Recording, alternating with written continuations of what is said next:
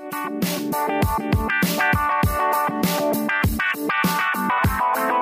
once again, we are back.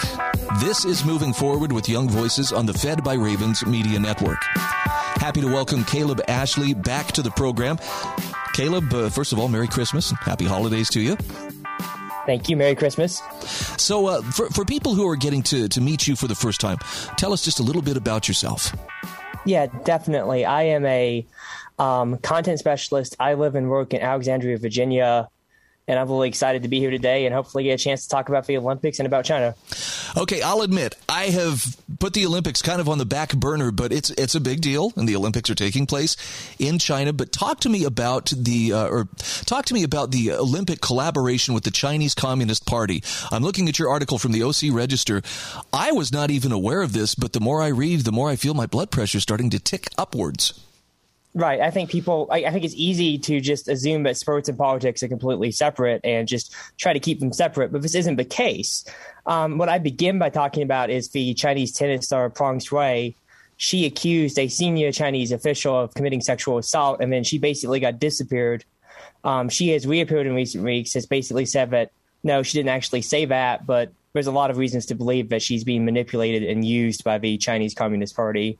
And what I talk about in the article is I use that as a launching off point and talk about how the International Olympic Committee, the IOC, has collaborated with the Chinese Communist Party, has downplayed what's happening in China, downplayed the abuses, downplayed the concentration camps, and how a lot of American companies have done the same thing. I talk about Apple, talk about Coke, talk about Procter & Gamble, and talk about how these companies have been investing money in China and have had these domestic campaigns about social justice, about doing the right thing. And at the same time, some of them are paying for slave labor in China. Some of them are helping China cover up abuses. And I kind of talk about the hypocrisy and how these businesses need to do something, need to disinvest from China and take a stand against really what's wrong.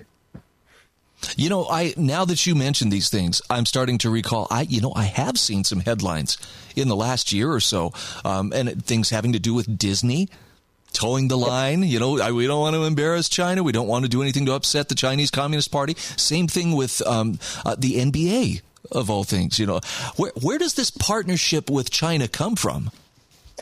I think it goes back to, honestly, the 80s or 90s. It goes back to when China decided to modernize their economy. And what China has that no other nation really has is just so many people. It's such a big open market. And when it started to have free market policies on the economic level, a lot of American businesses and a lot of American politicians thought to themselves, we can make China like America by letting them into these trade agreements, by investing in China, by spending money in China. And what's ended up happening is that instead of making China like America, we've had a bunch of companies, a bunch of private businesses that have given in to China, that have basically set up shop there and are making money, but are just overlooking all this abuse that's still happening. And Xi Jinping has been pursuing a very aggressive strategy where he's trying to bring back into China as much of production as he can. He really wants to have it be China-focused for Road and Belt, lots of different initiatives that are geared towards achieving that end.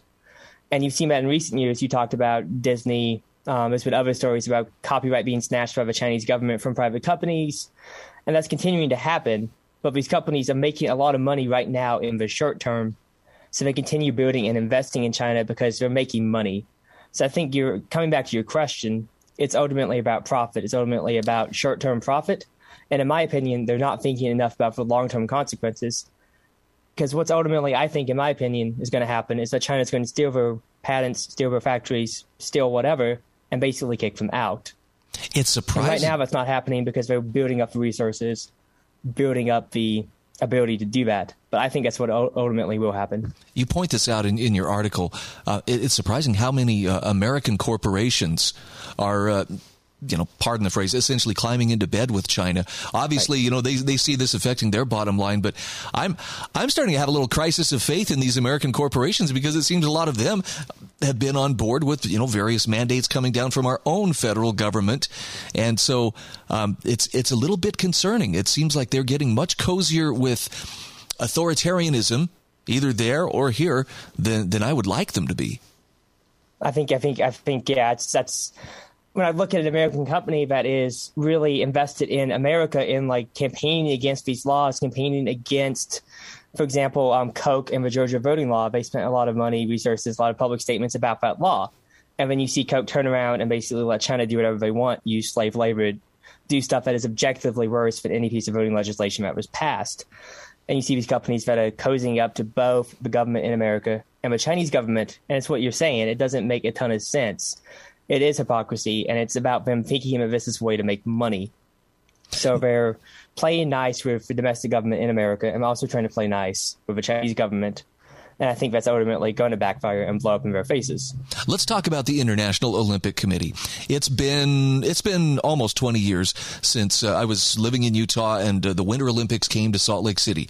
And I remember there was controversy then that the IOC was, can we say, morally flexible in how it went about selecting who would be, the host nations or the host cities. Apparently that's a problem that continues, or a concern that continues. I think the issue with the IOC right now is that you saw this in Utah, where the Olympics were basically bleeding money and were going to be a big old boondoggle until Mitt Romney came in and at least kind of salvaged things somewhat. And you've seen that continue after that, especially I think the two examples I talk about and are probably the most egregious are 2016 in Rio and then the most recent Olympics in Tokyo, where in both cases it cost more. They didn't make as much money as they paid building stadiums, paying for all the stuff that you need, all the infrastructure. They lost money. And a lot of countries just don't want the hassle, don't want to have to pay all that money and then not make profit. And if you look at Rio, you're going to see all these empty stadiums that are basically rusted over in 5 or 6 years and that have not been used. And it's not a worthwhile investment to most countries. Like this happened in Boston, where Boston basically said, no, we don't want the Olympics. And the IOC needs to have somebody to host, because otherwise the Olympics can't happen. And China right now wants to host, because hosting the Olympics gives them prestige, allows them to show off. If you go back and look at 2008, you see that they really invested heavily in the stuff around the games. You had ceremonies, you had a really impressive display of Chinese power. And that's what they kind of want to do with the Olympics. They want a message that we are so powerful, we are so big. And having the Olympics allows them to do that.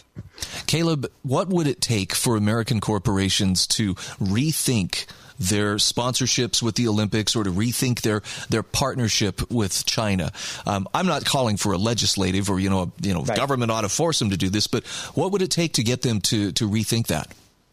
I'm with you as well. I don't think the best way to do this by any means is to have the government pass a piece of legislation and make anybody do something.